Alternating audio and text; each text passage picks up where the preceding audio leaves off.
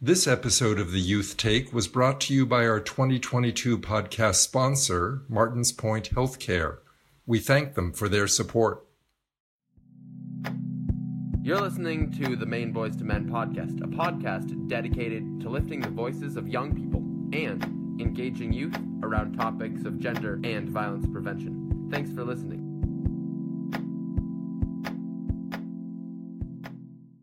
Hi, I'm Alex. I use any pronouns and I am 15.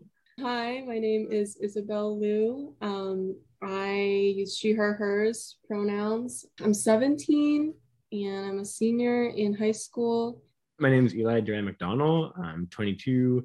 I use he, him, his, and currently I'm intern at Maine Boys to Men. All right, so guys, I'm just gonna throw out the first question and we can get into it. So today's episode is focused on being there for yourself versus being selfish and kind of maybe what that looks like. And so the first question you can start off with maybe is what does it look like for you to be there for yourself? I think letting yourself snack on junk food sometimes every now and again. Just doing stuff that makes you happy, like the small things. Maybe it doesn't necessarily matter all that much in the moment, but it makes you a little bit happier, and for that I think it's worth it. I definitely agree. During midterm week, it was really stressful for me, and I can imagine for you as well, Alex. I was studying all night, each day, and then I go into school and take a test the next day, and I swear to God, the only thing that got me through that week was in the middle of my study sessions, I would draw myself a bath and I would sit in the bath for 30 minutes, and it was just hot bath, and sometimes some bath bombs, throw them in there. That was a little thing, but it had to be in my routine every day, and it was the only thing that got me through the week. I also think for me it's really important to set boundaries for myself and communicate them with whoever I'm in a relationship with, whether it be platonic or romantic, because I'm an introvert, and that it doesn't necessarily mean that I'm less social or less talkative or less outgoing than anyone else, but I do have to have a lot of time to recharge and just be by myself and recharge that social battery before going back out. So I always make sure to tell my friends once we've started, hanging out and going to each other's houses, that sometimes I need to just not see anyone for, it can be an afternoon or it can be a week, but I'm never apologetic for how much time I need, because that's me being there for myself, and that's me saying I need that time. I think that's just really important for myself whenever I get into these closer relationships with people.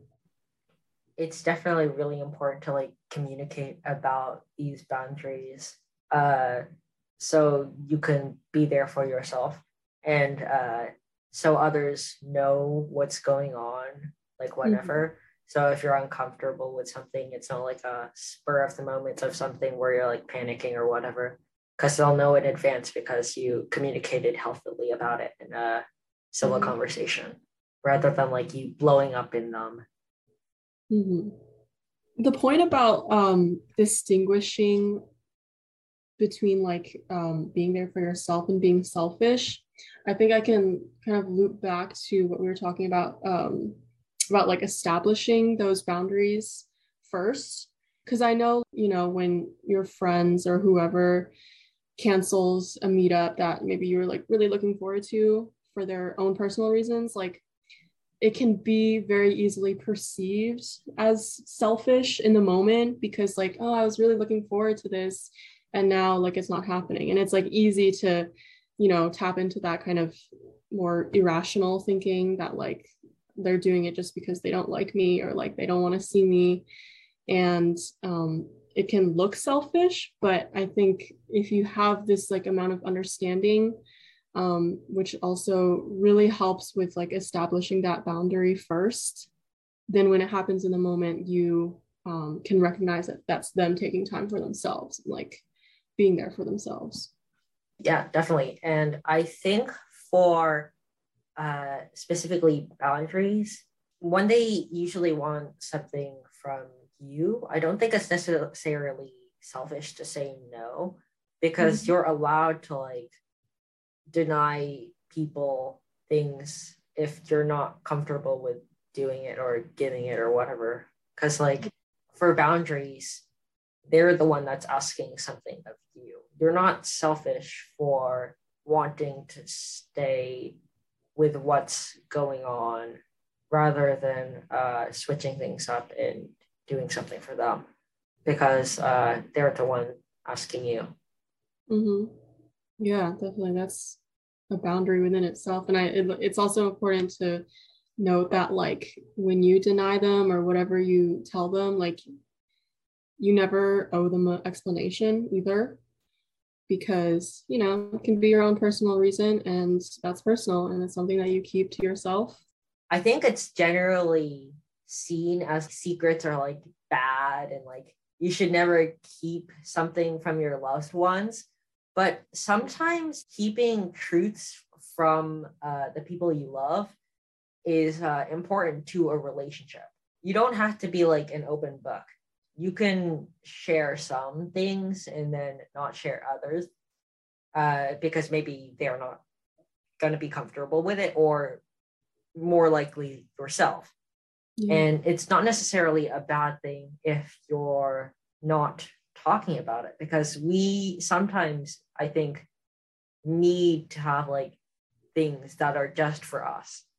And I think that's a thing that's for being there for yourself, like understanding that you're allowed to have secrets, you're allowed to like want things for your own, you're allowed to like keep things for yourself and only yourself. Yeah. Oh, that's a really good point. Because it made me realize how like growing up, I was just kind of taught like, keeping secrets is bad and like sharing is caring.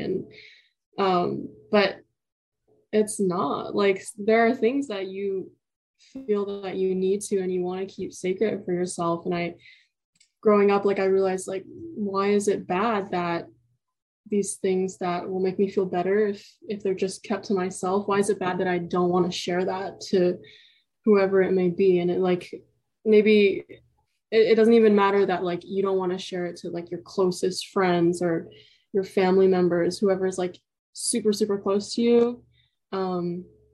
That's also a boundary that like exists, where you don't owe your significant other or whoever, your parent, you don't owe them an explanation for everything that's happening in your life. And like, you don't have to tell them everything that's going on, because it may be beneficial for yourself. And that may be an example of being there for yourself, is just like keeping that piece of information. So yeah, I totally agree, Alex. Yeah, I love that point. Like, I'm thinking about, like, I had never thought of it that way, to think about keeping those secrets. Secrets, I guess, like has this weird connotation, but like, yeah, like keeping those things to yourself that you want to, and like just setting that firm boundary. Like, I never thought of that as a way of being there for yourself, but it totally is. Yeah, Alex and I are both in our high school civil rights club. And this is a really important point that comes up a lot, which is like, sometimes things aren't revealed, however important they may seem. They aren't revealed because they keep someone's safety, their sense of safety. And like, we also apply this sometimes to issues on race too. Like, it might even be like you witness something as a person of color, you witness like some sort of racism happening in the classroom, but you never owe anyone as a person of color an explanation, or you never have to speak up to defend yourself, because sometimes like that can be an unsafe place. And doing so, you put like your personal safety in danger. I feel like it's not necessarily bad to not want to like stand up for others. Like, I feel like especially in like school, there's like this whole idea like that being a bystander is like worse than being a perpetrator.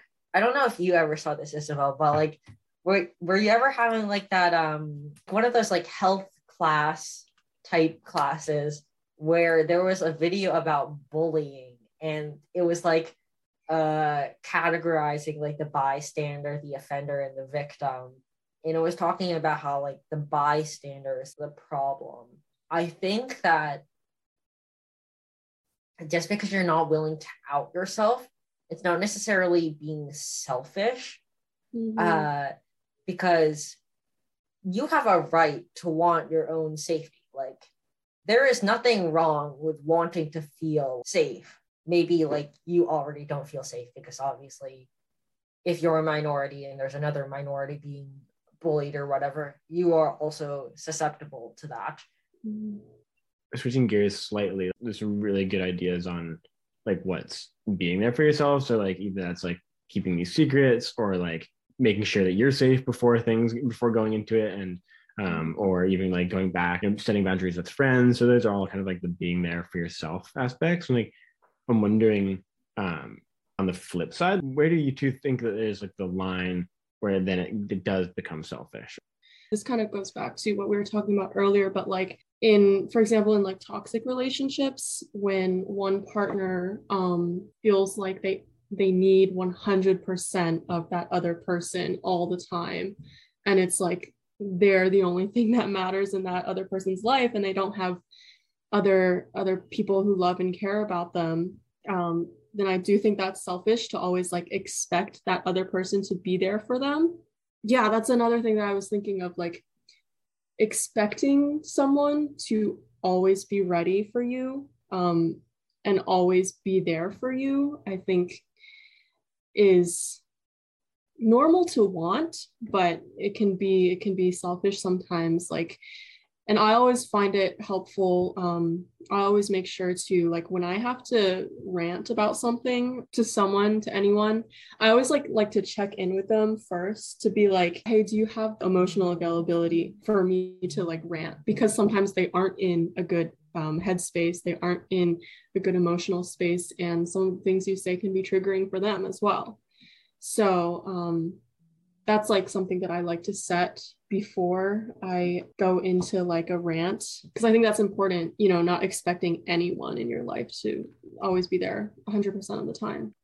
Yeah, no, I actually think that like the example of the rant, I really like that example, because it's like it could so easily go either way, right? It's like being there for yourself. It's like maybe it's like a form of self-care almost, just like really like let it all out. Yeah. But at the same time, like right if you're not checking in, it is really triggering for someone, or you're just kind of like laying all this emotional garbage on someone, Right. kind of unconsensually, like then it can really turn into being more about you and kind of like not thinking about them as much.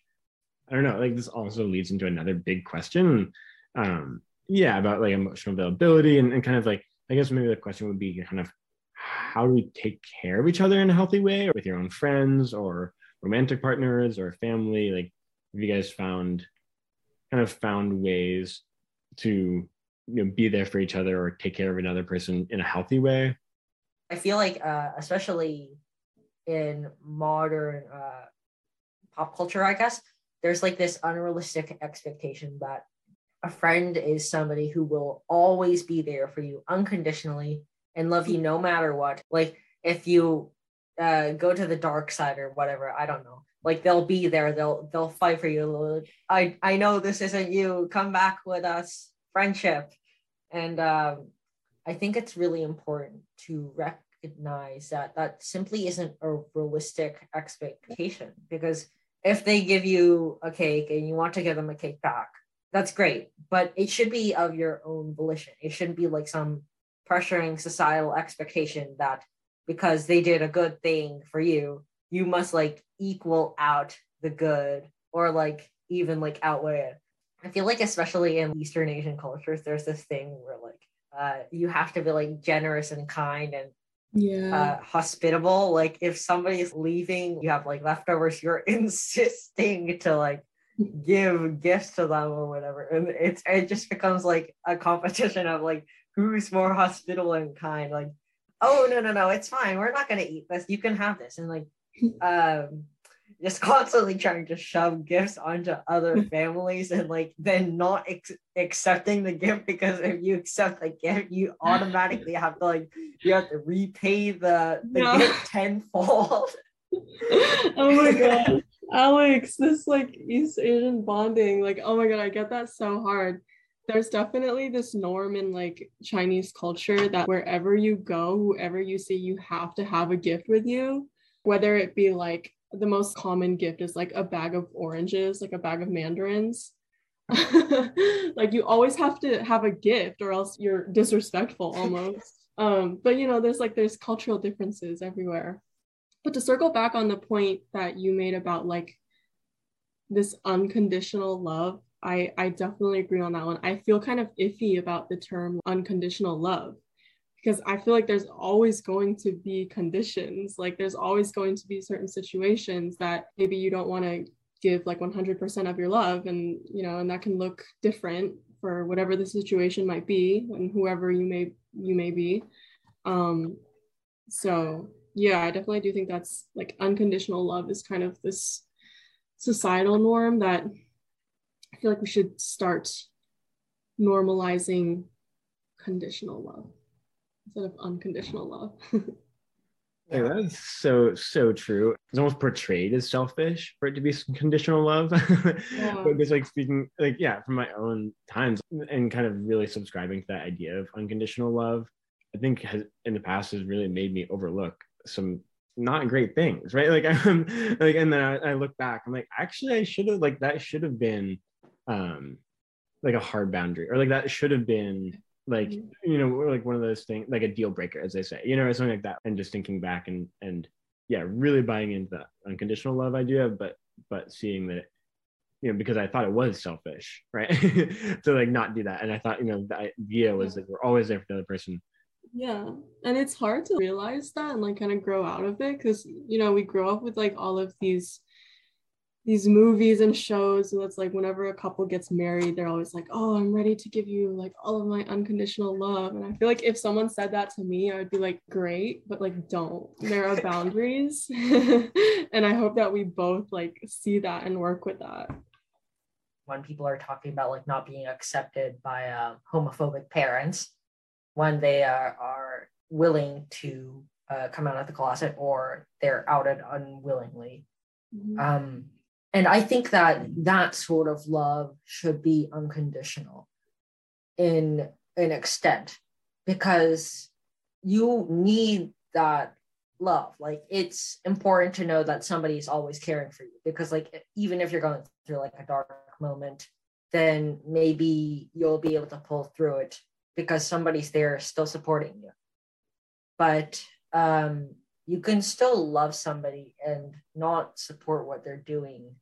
And I feel like that's a lot of the misunderstanding for unconditional love and where it comes, because a lot of the time it's like misunderstanding like something that just is compared to a choice. I feel like if there's a friend that's like going through something, like maybe they have depression or something, and sometimes they might push you away, and that's really disheartening to see. Like somebody you love has like been so saddened or whatever, and you want to be there for them, but everybody has their limits for how much love they can put out.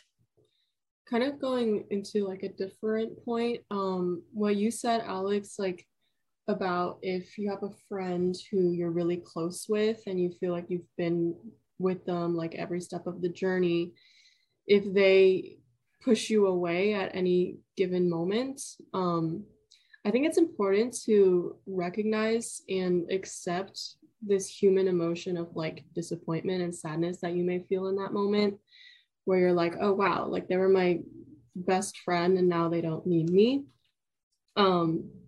Because like I feel like those emotions will always arise because like, you know, we're human.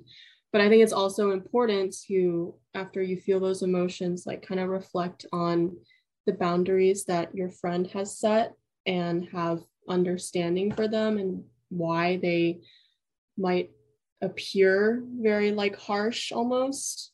I think both things are important. One, to like accept and feel those emotions and kind of sit in that discomfort, and 2, taking the time to reflect and like learn from it and act accordingly.